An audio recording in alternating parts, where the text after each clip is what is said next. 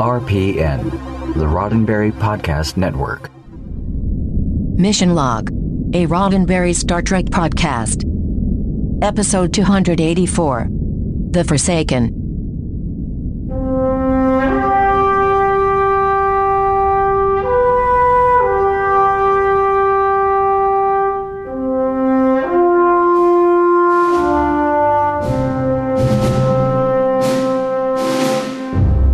Welcome into Mission Log, a Roddenberry Star Trek podcast. I'm Ken Ray. And I'm John Champion. Each week on Mission Log, we watch an episode of Star Trek, taking it apart for messages, morals, and meanings, and seeing whether the whole thing holds up today. This week, The Forsaken, the one where Lwaxana Troi is very Lwaxana Troi, a group of ambassadors is very ambassadorial, and Odo is all over the place. John's got trivia coming up in a bit, but first, I'm going to let you know how to get in touch with us. Mission Log Pod is the address to find us on Facebook, Skype, and Twitter. If you'd like to leave us a voicemail, we would love to hear your voice. 323-522-5641 is the phone number to call, 323-522-5641. Our email address is missionlog@roddenberry.com. Our show website, including discovered documents, is at missionlogpodcast.com, and please do remember, we may use your comments on an upcoming episode of Mission Log. And now, without further ado, man alive, it's like we're being chased by something. We are already into trivia. Here we go, Ken. Trivia for The Forsaken. The story is by Jim Trombetta. That's not a familiar name to us, but Jim had a number of TV writing credits for a short burst in the late 80s and the first half of the 90s. He contributed to Miami Vice, The Equalizer, War of the Worlds. This is his first credited story for Star Trek, and we'll see a few more of his on DS9, and he'll complete his tour with one story for Voyager. The teleplay is by Don Carlos Dunaway and Michael Piller. Don Carlos is another new name for us. This is his only connection to Star Trek, and like Jim Trombetta, he also sold a script to The Equalizer, but that's where their common shows end. Don Carlos got his start in the early 70s, and his professional credits end with this episode of Deep Space Nine.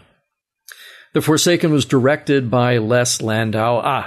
Okay, so now we're back in familiar territory with Les. We just talked about his long career with Trek, going back to the pilot for Next Gen, then his jump into directing, and his most recent DS9 episode for our rewatch was Progress.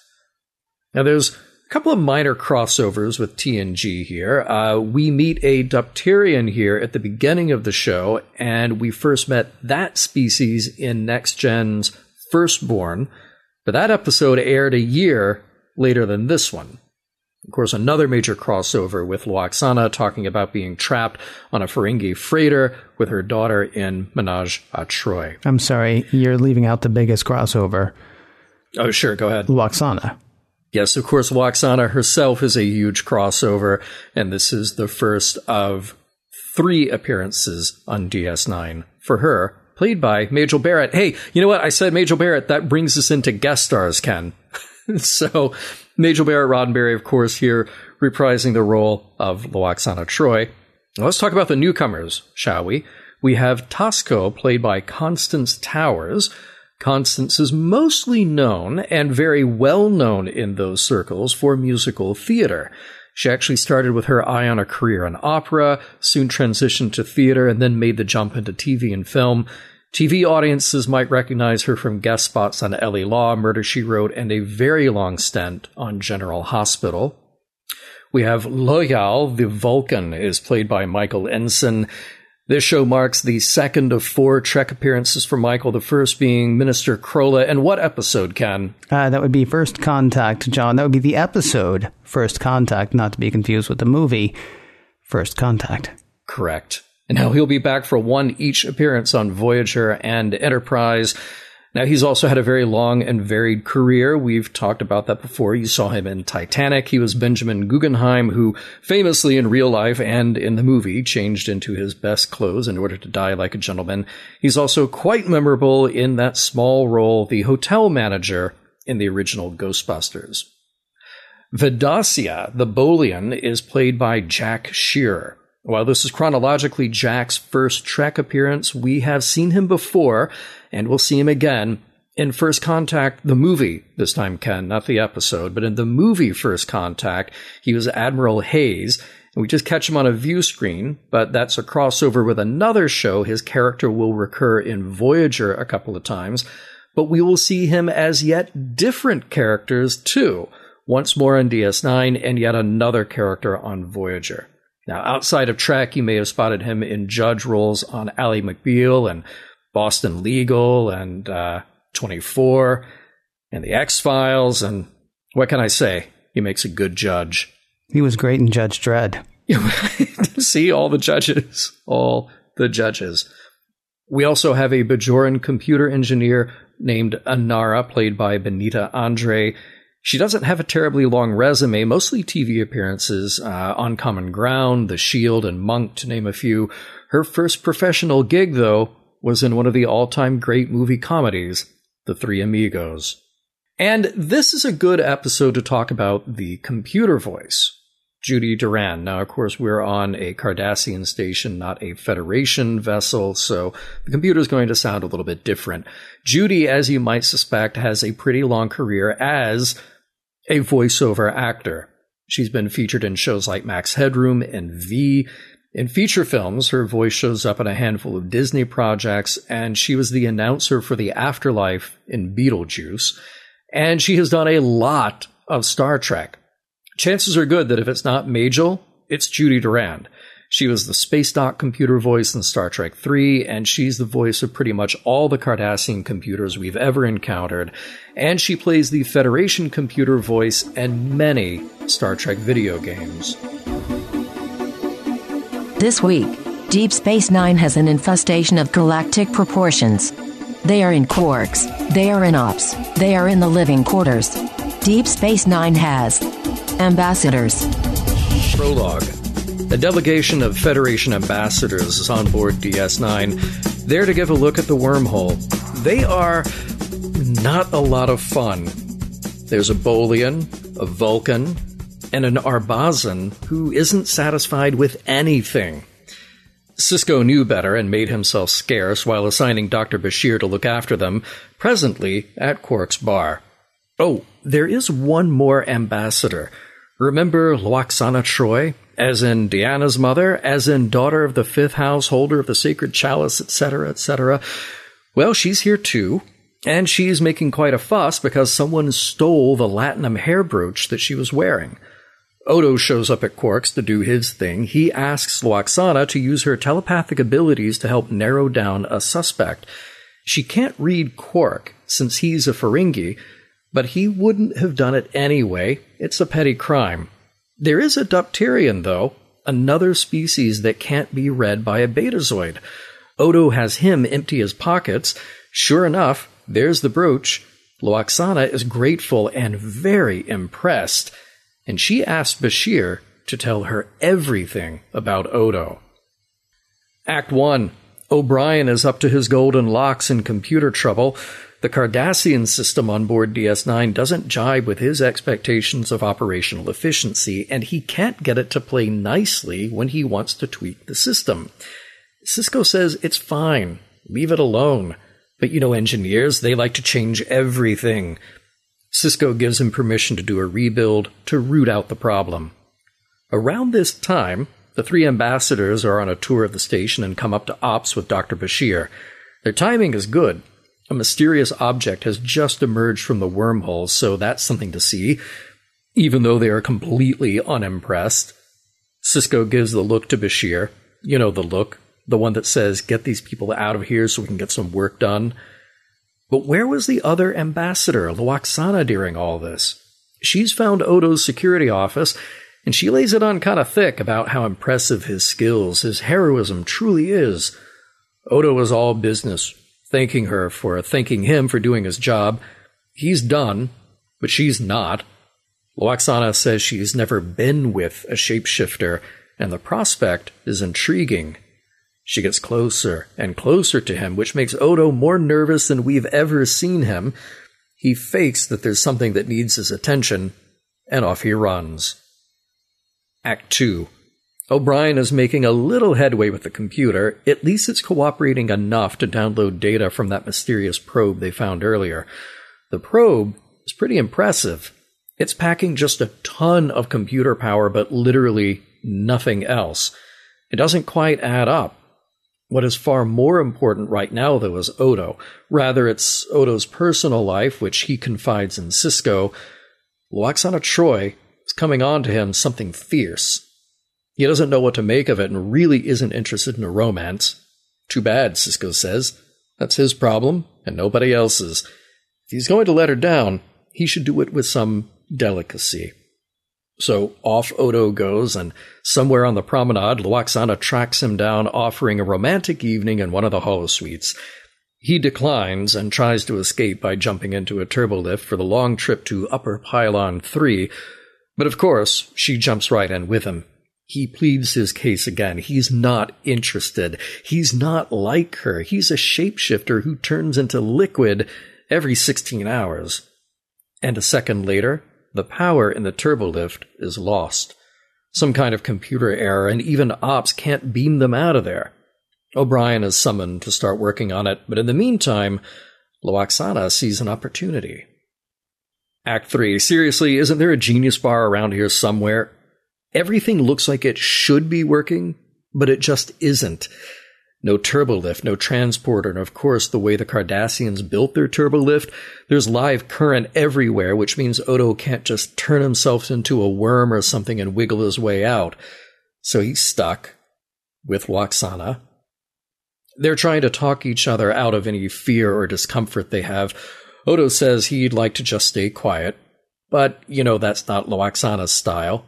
She says she's attracted to a quiet man, but she's really got to talk this out. Let's return now to those heady days of TNG Season 3, right about at the end, when Lwaxana was trapped on a Ferengi freighter with Deanna and Commander Riker. It was terrible, she says, while at the same time saying it was thrilling and passionate and sexy. And where exactly is this going? Odo is doing his best to tune it all out, wondering exactly how bad it would be if he exposed himself to one of those live electrical circuits. Bashir, in the meantime, is unloading on Sisko about how insufferable this group of ambassadors really is. He hates this assignment, and Sisko basically tells him he's paying his dues. He used to do this kind of thing himself until one day he punched one member of the group he was escorting. Side note, do not punch one of these ambassadors. Seriously. O'Brien is still hard at work on the computer. He's just as confused as ever now because things seem to be getting better. And not because he's done anything. Ever since they downloaded the data from that mystery probe, the DS9 computer is acting nicer. Things still don't work, but the attitude is gone. Here's another thing O'Brien has noticed too. As soon as he steps away to do anything, something goes wrong, requiring his attention. It's like the computer wants him to be there. Act 4. Dax has a theory. The computer may be showing signs of a personality because of what they downloaded from the probe. Think of it this way. An evolving, non-biological life form has planted itself in their systems, taking advantage of whatever operational computer cores they've got. It doesn't seem malicious. It just is what it is. It still poses enough of a threat that they need to eradicate it from the station. And O'Brien thinks the way to do that is simply to upload everything they brought on back to the probe. Easier said than done, though. The computer is sort of fighting back. The upload stream is broken on every attempt, and at one point more systems on DS9 fail, heating, lighting. Those ambassadors are not impressed. But when have they been happy with anything? Bashir offers to escort them back to their quarters while all these glitches get worked on. It'll take some time, though, which leads us back to another non-operational system, the turbolift. Lwaxana has wrapped up what we can guess is a multi-hour monologue about herself. Then the attention turns to Odo, where we learn he based his humanoid appearance on the Bajoran scientist who studied him. He grew up, as it were, in a lab. the prospect of which Lwaxana finds very lonely. He's had a lot of trouble fitting in, and Lwaxana is sympathetic to what he's been through. What's happening right now, though, is a little more dire. Odo is losing composure, bodily. It's only a matter of time, but his body will turn into a liquid, as it does, in perhaps less than an hour. O'Brien's still cracking away. It's more of a manual procedure at this point. The tactic is a clever one. Everybody in Ops will distract the computer with increasingly complex commands while they move over the probe data. As the delicate procedure unfolds, the computer voice gets a little slower, a little groggier. Daisy, Daisy, give me your answer. Will it dream? Can't answer that just yet, because as the computer is grappling with all these commands, a plasma surge builds up in the habitat ring of the station. It happens to be right where Bashir is escorting the ambassadors, leading them into a huge fireball. Fire suppression systems are yet another thing not working on the station, leaving Bashir and the ambassadors in an inferno. Act 5. Sisko and Kira run off to try to rescue Bashir and the ambassadors. Meanwhile, O'Brien and Dax continue to try to outsmart the computer. The program hobbling their system seems to thrive on attention.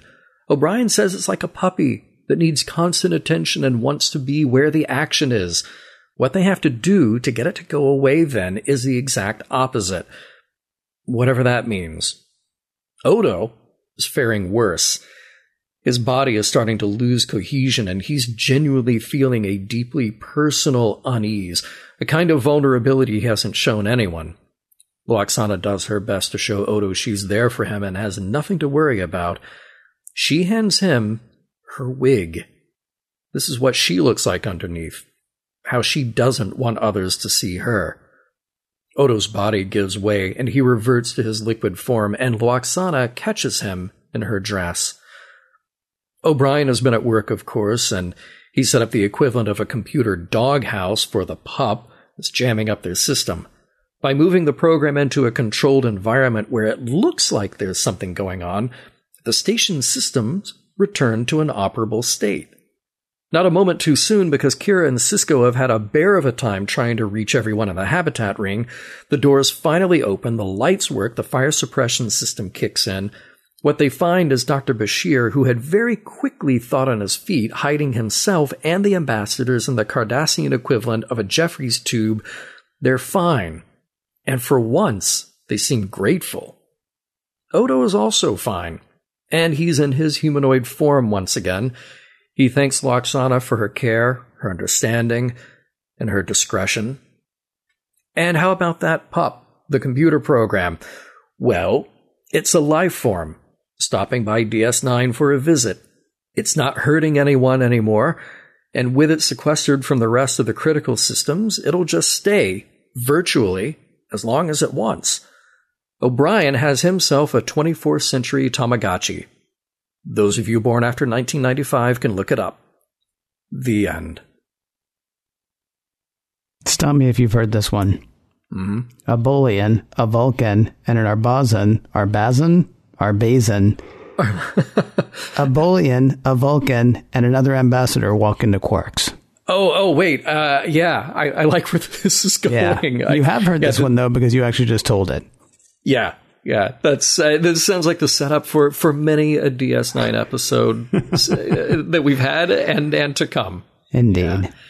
But thank goodness there's a Boolean among the ambassadors, because who else would do their hair? Oh, I know. There's a lot of travel. You're absolutely right. There was a nice effect in this episode that we have not seen before in the turbo lift on the way up Pylon 3, that moving wall in front of the actors, all green screen, of course, but it really did a nice job of indicating the size of the station. And I thought, man, we've come a long way from a guy just moving a light bulb in the turbo lift on the original series, and Next Gen for that matter. You see, here's the thing. I think I like it better on Next Gen for a couple of reasons. Well, really one reason. There are really no interior doors on the turbo lift. It seems dangerous, but they're Cardassians. They're dangerous people. They are. They'll take the risk. They're a dangerous lot. That's true. The other thing is, and I'm having a hard time again, and I know people, fought back at me on this, but I'm going to stand by it. Mm-hmm. I really think there are probably more than 300 people living on DS9. And if there are not more than 300 people living on DS9, that is a lot of wasted space. Hey, remember when they wanted to move all 50 people off that moon a couple of weeks ago? Yeah. Yeah, there's plenty of room on DS9. Doors are open on DS9. Kira could have said, look, guy whose name I can't remember who looks a lot like Judge Hardcastle. Yeah. Come Brian live Keith. with me. Mullibok, I believe it was. Come live with me on DS9 and we'll have crazy adventures, and there are a lot of open cases that need to be solved or something. We got turbo lifts and we got big doors, and if you get hungry, there's an emu running around. There's an emu, and we can send out for some of that nasty root you like so much. I mean, really. Callbacks, ladies and gentlemen. It's what's for dinner. Who wouldn't want to live there? And the answer to Odo, everybody. Everybody would not want to live there. So I had a problem with the fact that the Cardassians built their turbo lifts with no doors. No interior doors, anyway. I know you had another problem. Well, it dawned on me that, the Cardassians are just building anything, even the most innocuous thing, to be a death trap or to instill fear in the occupants. Because remember, the ambassador says, I can't sleep in that room. I've got a gargoyle staring down at me on the bed. And I was thinking, this is Cardassian interior design. This is their sense of humor. It's just like every room on board, it could be like a nursery. And they just want to make it look terrifying to everybody who goes in there. It's like that thing in Galaxy Quest that they have to run through, and they're like, why did they even build this? Right. That's probably what's at the heart of Deep Space Nine, honestly. I will say, I do have to wonder how it is that they're actually still working with the Cardassian computer system. Yeah. Because, remember when they found that Bajoran bomb that had been sitting there for years and years that they accidentally triggered, right? Mm-hmm. Okay, how do we know the Cardassians aren't going to email an Order 66 at some point? Oh, because they have one. Please. How are they sitting there still with the Cardassian computer? That's just insane. When they were going through all the Cardassian files recently, they probably triggered something that's going to come back and kill them sometime before the end of season 7. That's my guess. Probably so. I will also say, and this is the hitchhiker in me, if you want to confound a computer, ask it why you might like the taste of tea. Oh, yeah. Okay. Because that's right. Deadly, and we all know that. And if there's no infinite improbability drive to press, you're toast at that point. Which goes okay with tea. It's all right. Yeah. All right, so look, I know that we'll have plenty to say about Lwaxana later in this episode. That moment where she's looking back with some fondness from her time of being kidnapped by Daemon Tog. That was the Daemon in Menage a Troi. It's funny, but it's also not. I don't really have much more to add in this part because, like I said, I know we'll come back to this. She plays it well, but I just want us to all remember what happened in that episode. They were kidnapped, they were prisoners, and she basically decides to give herself to help them get out of that situation. Of course, we end it with the funny Picard soliloquy, proclaiming his love, but there's a lot of weirdness going on in that episode. Strange to me that that's not the part that she told Odo about. Mm-hmm. Yeah, right. It was absolutely horrible. It was absolutely terrible, but it was a dashing man, not unlike you and Quarks, who came to my aid and blah, blah, blah. Because, she's totally into the whole Ferengi part of it, which is weird because she was totally looking to get out of the Ferengi part of it in that episode. Yeah, a bit of a Stockholm Syndrome kind of thing, if you ask me. All right, so Odo in the lift, he says, he talks about being the life of the party. Odo, be a chair. I'm a chair. First of all, that's been your point all along. the nightmare existence that is Odo's. He is all chair and all things that sit on a chair all the time. He is all one of those things at some point. He's not all of those things all the time. I mean, you're making him sound like the prophets for crying out loud. No, but at any point, he's like Schrodinger's chair. At some point, he could be a chair or he could not be a chair. Odo, be a razor cat. I'm a razor cat. Life of the party. Again, chair, I have a problem with that. But second of all, how about a fish cat? Ooh. I'm just going to throw that out there as a request next time anybody sees Odo at a party. Gesundheit. Gesundheit. Thank you very much. I appreciate that. Yes, you're welcome. Now, of course, I referenced it before, the scene of Inara pulling out the computer core chips while Dax and Cisco give commands is like 2001, A Space Odyssey with winding down Hal. It's a pretty wonderful little tip of the hat there. It is a nice tip of the hat, unless it's a ripoff, but I prefer to think it is a tip of the hat, an homage, if you will, because, it's too obvious to not be. You have to read that like homage. I mean, down to the colors. It's not just the winding down, but it's the, taking out the red things. Yeah. And if you haven't seen 2001, you don't know what a Tamagotchi is. Or maybe it's the other way around. If maybe. you have seen whatever. Yeah. Anyway, there's one other question that I don't want to ask, but I feel I have to ask it. Okay. Should we ask what Lwaxana's dress is made of? And why would she need or want it to be waterproof? That was great. The part where John pretends to be a computer dying? That was great. Nothing is ever as amusing as pretending an intelligent computer is being permanently shut down. Really. Seriously. Just great.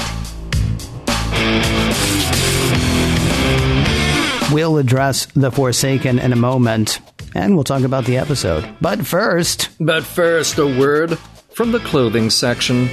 It's like the Mission Log fashion line, inspired by lines from Mission Log. Lines like, "You see, Timmy," and "Here's a look at my robot guts." Our friend Carl does some stellar design work. It's like what he does. And one day he sent us a t-shirt design, and 2 years later, because we are very slow on the uptake, we called him and said, "May we please fill a shop with your designs?" Thankfully, he said yes, which is how you get to show your Lieutenant J-ness, your support for the Silicon side of life, and your love for the Ditalics Mining Corporation. New designs hit pretty frequently, and some of your old favorites are there as well. Ethos, pathos, and logos are represented, and of course, you can still be cool as Kirk. Ken, you just mentioned it, a perfect tie-in. Dax calls the pup in this a non-biological life form because it all just comes down to how you define life, man. So sign her up for a Silicon Supporter t-shirt. Oh, you could sign her up for a t-shirt, but you could sign her up for so much more, John. Oh, you mean like stickers or tapestries? Oh, yeah. There's so much Mission Log and Star Trek goodness in the Mission Log podcast shop. Here's what you do. You go to missionlogpodcast.com. You click shop at the top of the page, and then you commence shopping. And send us a pic of you with your new Mission Log wares. So you support this show and you look cool doing it. Click shop at the top of the page at missionlogpodcast.com. So, John had something that he wanted to say about a certain segment of the Star Trek population. And not population, because it sounds like then we're going to say something bad about Ferengi or Klingons or Borg, for that matter. There is a certain, profession, let's say. And John Champion had a few thoughts. I'm going to come out and say it, that I don't think ambassadors are a protected class. I think they're terrible. I think they're just absolutely terrible, and almost to the extent of being a cliche now, because they're terrible. I mean, and here's the thing. If you are sending people around the galaxy to represent you and your culture and your planet and everything that your place has to offer, please send the best and brightest and not these people. And by the way, please pass the sweet and sour shrimp. But can you say that in Vulcan?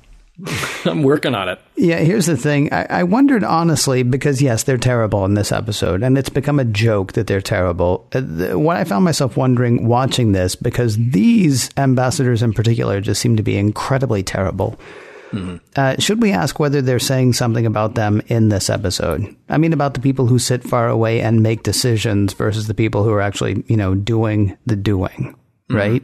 Because you got one who's like, my quarters are terrible, give me yours. You got another one who's like, well, this young lady obviously doesn't have the experience to handle this. And then he starts to sort of push his way past, even though she's actually older than he is, if you count, the trill she feels inside.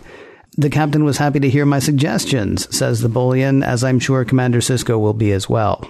And I guess what I'm wondering is this just the usual higher-ups are terrible, or are they saying something more in this episode? Or is this actually what they were saying since the start of TNG, which is when being an ambassador really got terrible? Or is this just the longest running, most worn out, or maybe second most worn out joke? We'll figure that out later.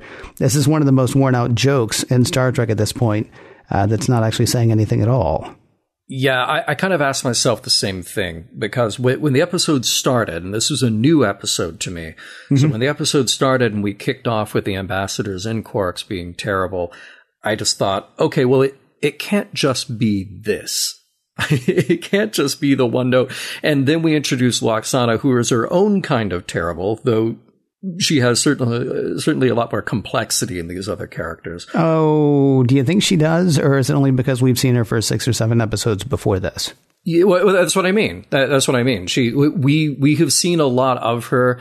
We've seen depth to her character. Now, we can make a judgment call about that depth, about how much we've seen, or how valuable it is. But she's had more screen time than any of these other ambassadors so far. I'm asking a different question, though, because, yes, we know her, but let's say somebody is watching DS9 for the first time. Heck, let's say somebody is watching Star Trek for the first time and this is what they see.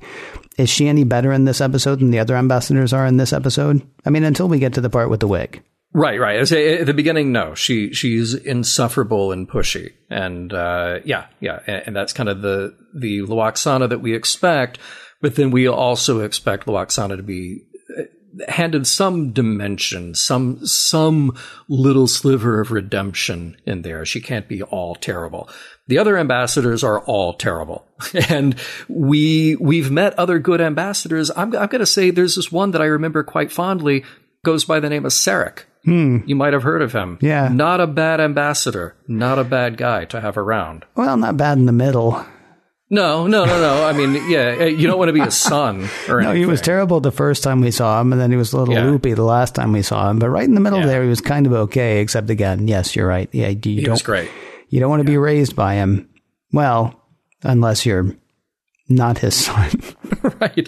But no, I know what you're asking. Was this a statement? And the argument has been made many times that you go back to TOS and you've got Gene Roddenberry with this sort of anti-authoritarian streak, and every time there's a Commodore or an Admiral or somebody who outranks Captain Kirk, and they carry that over into Next Gen, somebody who outranks Picard, there's something wrong with them. And, and even Kirk, when we re-meet him at the beginning of Motion Picture, the worst thing has happened to him. He's got a desk job. He now has a higher rank than being captain of the Enterprise. So I think there's some truth to that in what maybe even just subconsciously Gene was infusing into the shows or into the scripts that he got to sort of put his hands on a little bit. But I think we're to a point now where post Gene Roddenberry Star Trek, not only that, we're post TNG Star Trek. DS9 is its own thing, is its own animal, but I feel like they're falling back on this trope. So I'm really not going to cut them any slack here of they're making a statement. I just think they were writing broad characters who would be awful enough to create a little conflict and then hand Bashir some redemption at the end. Well, not that Bashir needed redeeming necessarily in this episode, but they manufacture a bit of niceness at the end. So I don't think it's really all that effective because they're so cartoonish. They are so cartoonish, and honestly, it's because they were so cartoonish that I wondered if they were trying to do something more, because if they're not trying to do something more, they're doing even less than they normally do with the ambassador class. But, whatever. Yeah. We're only in season 1. We got 7 more seasons of this, and then 7 more seasons of something else, and then who knows how many other seasons of other things. But this was just, this was a particularly bad showing for ambassadors. All right, but let's talk character. Let's talk other characters and how much character is driven home in this episode. There are a lot of good moments in this episode, and to me, it sort of well, you just said that we're here in season 1, but it's almost become a cliche to keep pointing out all the really great talents in this series that produce so many great moments. René Auberjonois is wonderful, and I could watch him as Odo talking about himself all day long. He makes the most out of every line of dialogue and every moment. And I thought what was nice here, and I read an interview with one of the writers, that it was an intentional thing. There's this examination of manhood here, or at least the examination of outward strength versus internal needs. Odo exhibits what many people do, this need to be tough and together on the outside, almost to the total exclusion of accepting help from others or showing any sort of vulnerability. And it's very moving to see the walls crack with him. It makes him a more whole character for us to see him like that. And look, we've been tough on Majel. Specifically, we've been tough on Lwaxana. And I don't think this episode fully redeems her. The problem is there's just been so much of her up until now, and it hasn't all been good. But here's the question about Lwaxana. How do we feel about her constant pursuit of Odo, played for comedy, while we've come down pretty hard on Bashir for not taking a hint when he should back off from Dax? Well, I hate it. And done. Yeah, there you go. No. I mean, I've actually, there's more on that because so we always talk about the fact that we don't read each other's notes. We do read to find out if there's a place to put our own notes, right? Mm-hmm. It's like if I see something pop up, that I'll go ahead and drop something else in there that I was planning on saying or planning on us talking about. I did find myself sort of like I was talking about with the ambassadors. I found myself wondering whether we're learning about her type, actually, because we can talk about her. Yeah, she's just as sexist in this episode as any guy that we've ever said is constantly chasing a woman. I mean, she's just as, not sexist, but it's sexual harassment, honestly. Mm-hmm. I mean, it's, and I know it's like, but it's funny, and she's a middle-aged woman, and it's always funny to see a middle-aged woman lust after somebody because they aren't sexual beings. I mean, there's a lot wrong with it, but we can come back to that in a bit. I did find myself wondering, honestly, whether we were learning about her type. And I think the answer is no, but hear me out anyway. What I had written down was I do wonder whether we're learning something about who she's attracted to, namely people who are not attracted to her, with the exception of Timothy and the guy on the holodeck in season 1 or 2 of Next Gen. I can't remember which. Oh, yeah. Yeah, she's generally speaking to and chasing guys who just aren't that into her.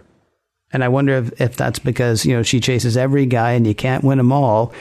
Or she is attracted to people who, and bear in mind, she has telepathic ability. She can read whether or not they're into her, and yet she continues to pursue people who are not attracted to her.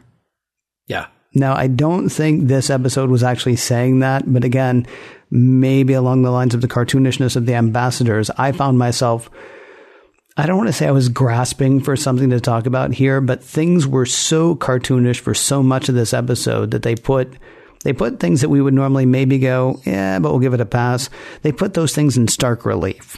I mean, they were so bad and they were so on the screen as far as these character traits that I really sort of had to think about why this was happening. Now, I don't think that was anything that they were actually trying to say. I think it's probably just being played for humor here.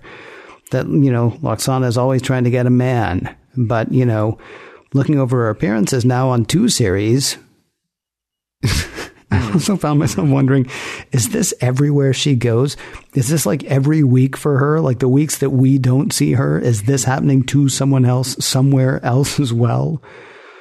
I miss the Lwaxana from Half a Life because boy, oh boy, was that an amazing character. Was that a well-realized character?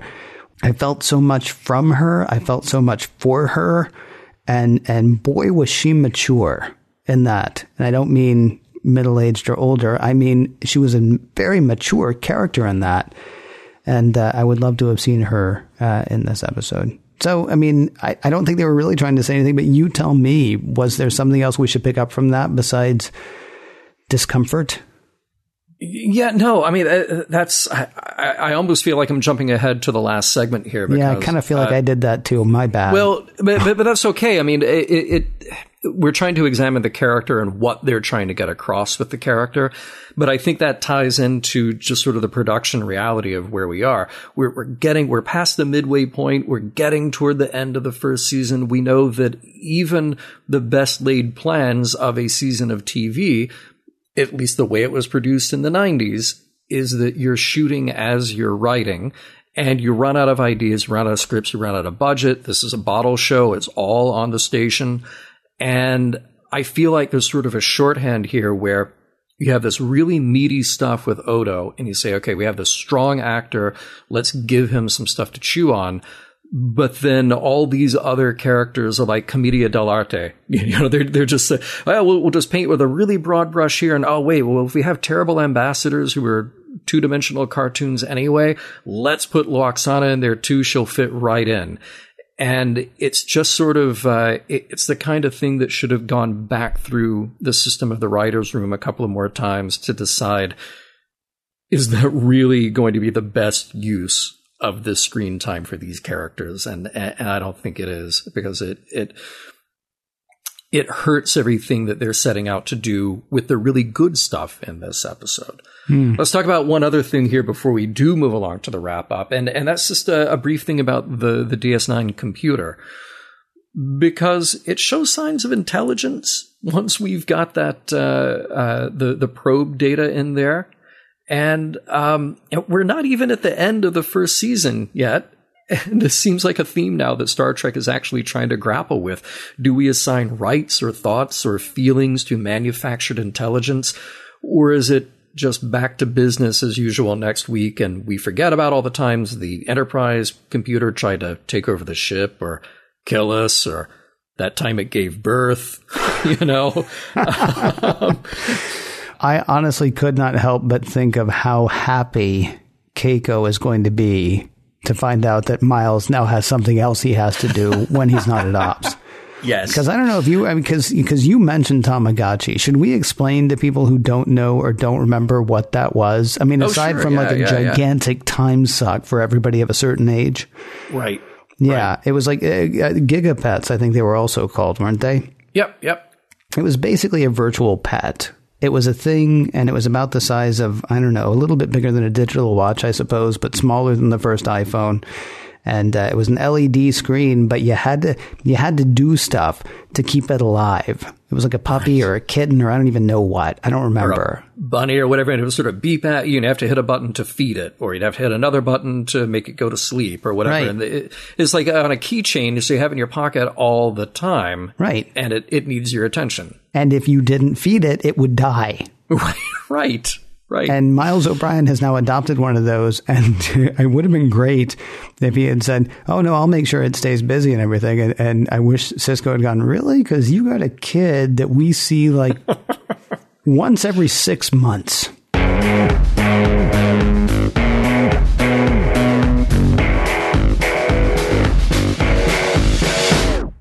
With that poor computer puppy left in a computer cage. And all of the useless stuff that happened with the ugly bags of mostly water. It is time to see what we can take from the Forsaken.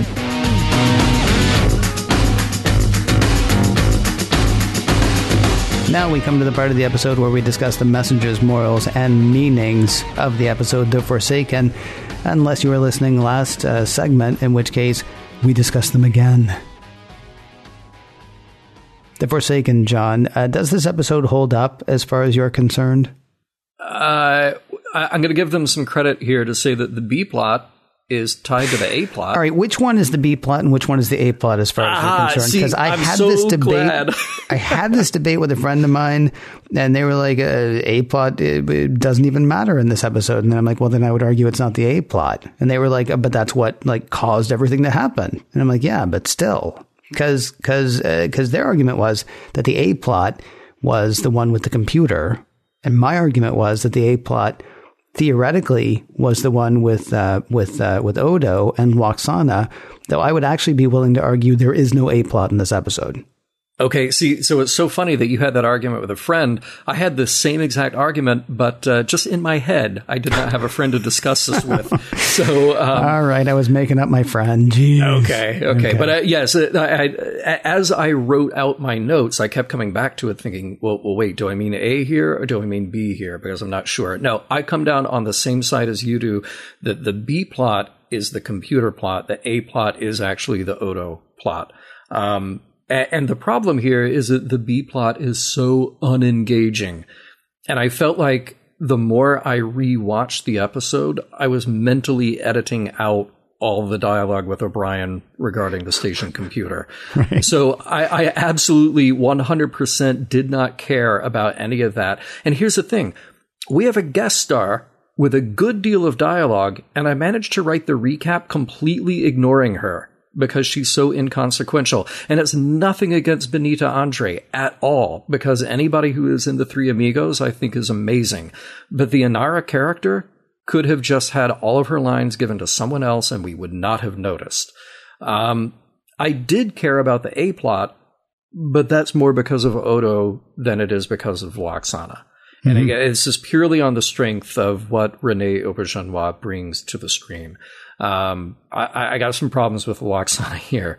But he is so good in this that saved the episode for me. However, it didn't save it in the way that I'll answer your question, does the episode hold up? As an episode, no, because the fact that we would have this conversation, what's the A plot, what's the B plot, who do I care about, who do I not care about, that shows an episode that doesn't work. It reveals that as a production, it just doesn't come together. However, it is an episode that has great moments in it and some great performances in it. But that's it. So it does not hold up, but I'm glad that we watched it, and I'm glad that we got to pick it apart here, because there are things of value in this. How about you, sir, on the does it hold up or not angle? Let me answer that this way. Okay. Emissary. I remember it. Past prologue. Mm-hmm. Captive pursuit. Battle lines. Progress. I bring these up to remind people that there have been several episodes of Deep Space Nine that I have liked. Some more than others, but I would say there have been several that I both appreciated and enjoyed.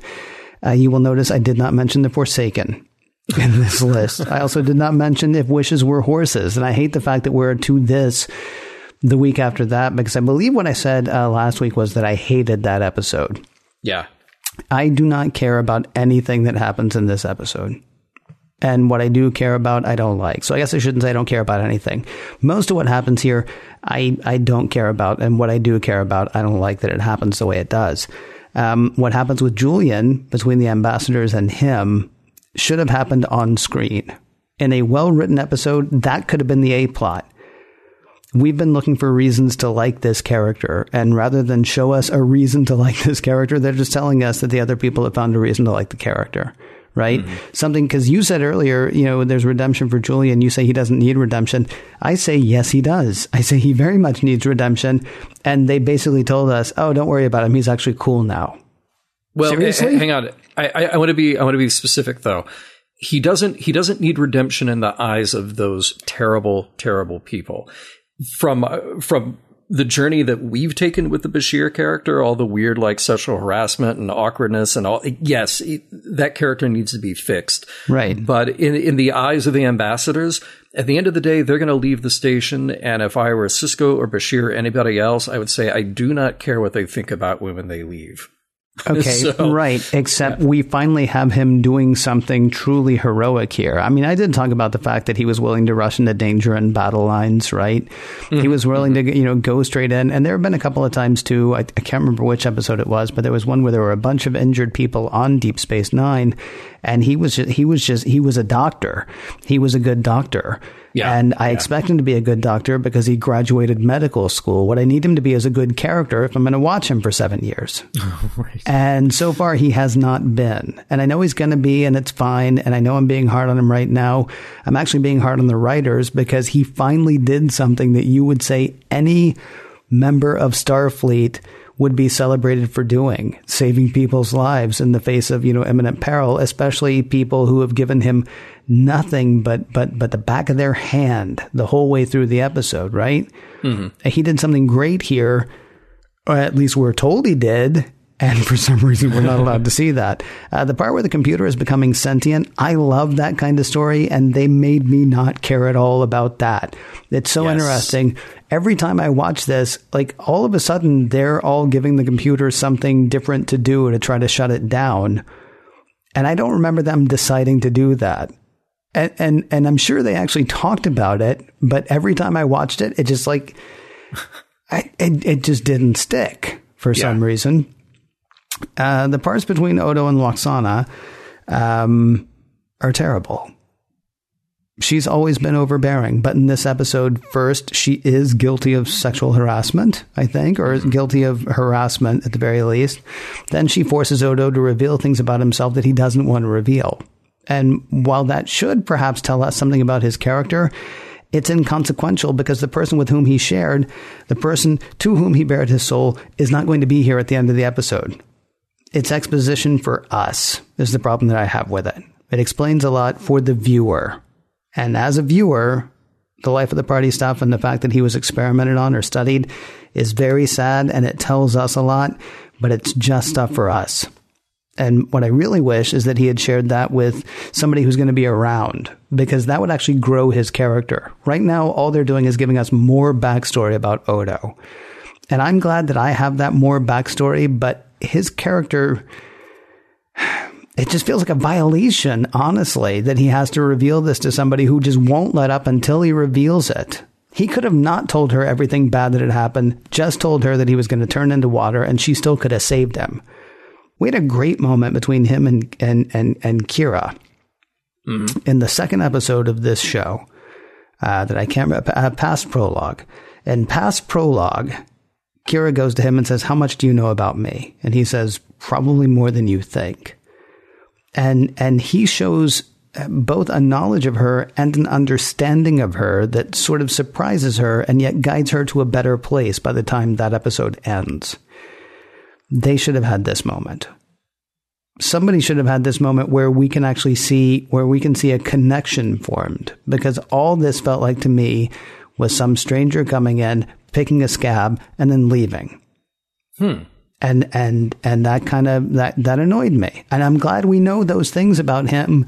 It's just stuff that we know now and not stuff that informs his experience on DS9. It seems to me. I'm okay with that. I'm not okay with the method. I'm not okay with Lwaxana picking and prodding and being overbearing and harassing him. Mm-hmm. That's a problem with her character. Now, she, thank goodness we end the episode, or at least we end her arc in the episode with her taking off the wig and revealing something about herself, making her less of a caricature. But I'm perfectly okay where we are in the series, revealing something about Odo to the audience that's for the audience, because we don't know how this will play out. Let's say this series goes on for like 6 more seasons. You know, okay. just grasping here at straws, right? Then it is something that we get to carry with us and say, there's more to Odo than just the tough guy who's constantly in, cop mode. We've seen him be a good cop and a bad cop. We've seen him have this sort of almost paternal affection for Jake, which is really nice. Right. This is one more thing to add to him that I'm okay with it just being for us now. Maybe there will be something that is revealed from that to other people on the station with him. Maybe not, but I'm all right with it. It doesn't bother me the way that it does you. Well, I mean, it bothers me because, I already said. I mean, here's the thing though. We've seen this as well. Okay, so I can't remember which one it is where they keep calling him Shifter. Oh, A Man Alone. A Man Alone, we see like what happens there, and we see his co-workers, his compatriots, the people whose names we know, gather around him, and theoretically that builds some sort of bridge. In Vortex, We see him go off and do something in Vortex people don't remember is the one with Cliff DeYoung. And the guy says, hey, I know where there are more shapeshifters. And it turns out, no, he doesn't. But then Odo goes ahead and, lets him go because he's got a daughter and whatever. In Vortex, we see stuff happen that nobody else sees, but we see it. And it sort of feels informative of the character because when he is away, he does this thing that he thinks, might not be kosher, might not be copacetic. He's going to lie, which is something he would never do on Deep Space Nine, or at least not to this point. Something about this one just doesn't work for me. It feels they could have just had him monologue this. Right? Yeah, but I feel like it was the right reveal at the right time, because Odo's not a guy who spills his guts to everybody. I mean, he could literally spill his guts to everybody, but because he's water. But he's not a guy to do that. But in this rare moment of weakness, really pushed to the limit, it came out, and it's nice that at the end, Lwaxana basically says, "Look, your secret's safe with me. It's okay." Actually, what Lwaxana does at the end is go back to being the same caricature. He said, I really appreciate it. And she says, I'll give you more to appreciate next time. Yeah, right, because that's the face that she puts on when she's out in public. We don't have to agree with that because she's kind of terrible. but when it is back, we've had that moment behind closed doors. Now we're back out in public. She's going to be who she is. He knows something about her, and vice versa. And it's okay. And then they can pick and choose who gets to know the truth about themselves when they want to reveal it. Okay, you've almost got me talked into it. well, I better stop then, because I don't want to do that. But you don't, is what I was going to say. So don't worry. You're we are, I believe, where we began this segment, both of us. But talk to me about messages. I will tell you honestly, maybe it is because of all the problems that I had with the episode. I pulled none out. I was not able to get any. I could find some, but they were practically written in crayon. I mean, the cardboard out of which these characters are cut might be the same sort of thing. I might be able to find like Julian's not so bad if you just give him time. So maybe that's something the ambassadors need to learn. But I feel like I've insulted everybody by even trying to put a message on that story arc.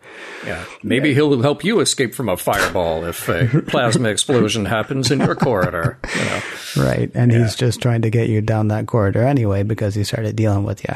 Yeah, no, but were there messages that you found, sir, that, come on, give me something, John. No, give me something for crying out loud. It's not a message episode. It is a character episode. If you were to pull a message from the character, well, look, Odo learns how to be vulnerable. It's nice to see that. We needed to see that as an audience because, we're going to make it through an entire season with him just being kind of the tough guy with little glimpses of something underneath. Now there's really something underneath. There's a couple of lines here. Lwaxana saying, I never cared to be ordinary. And she refers back to Odo saying, even we non-shapeshifters have to change who we are.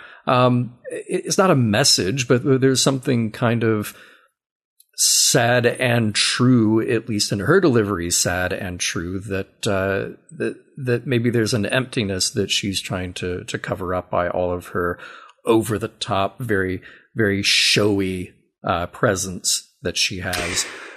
You know what stinks? She's a great character. I mean, she could be a great character. Half a Life shows what a great character she can be. And I love the idea of a character who owns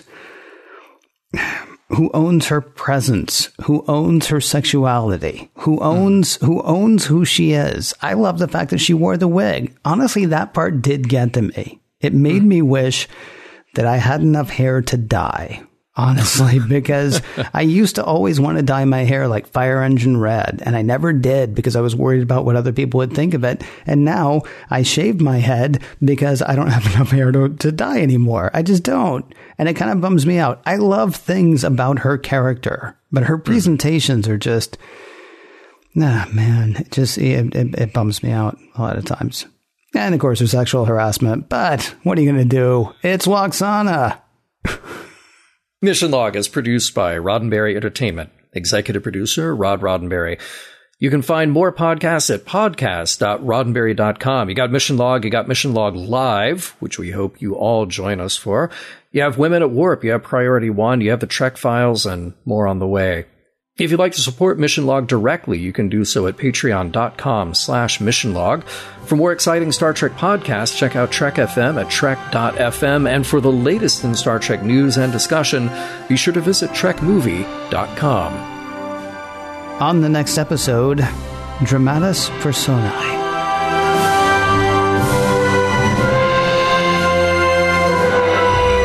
Some of the music for Mission Log provided by Warp 11, online at warp11.com, and from the album Messages by Key Theory, free to download at kitheory.com.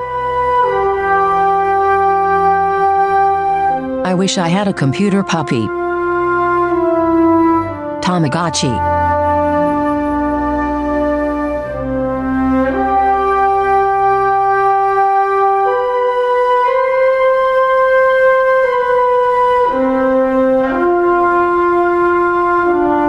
End transmission.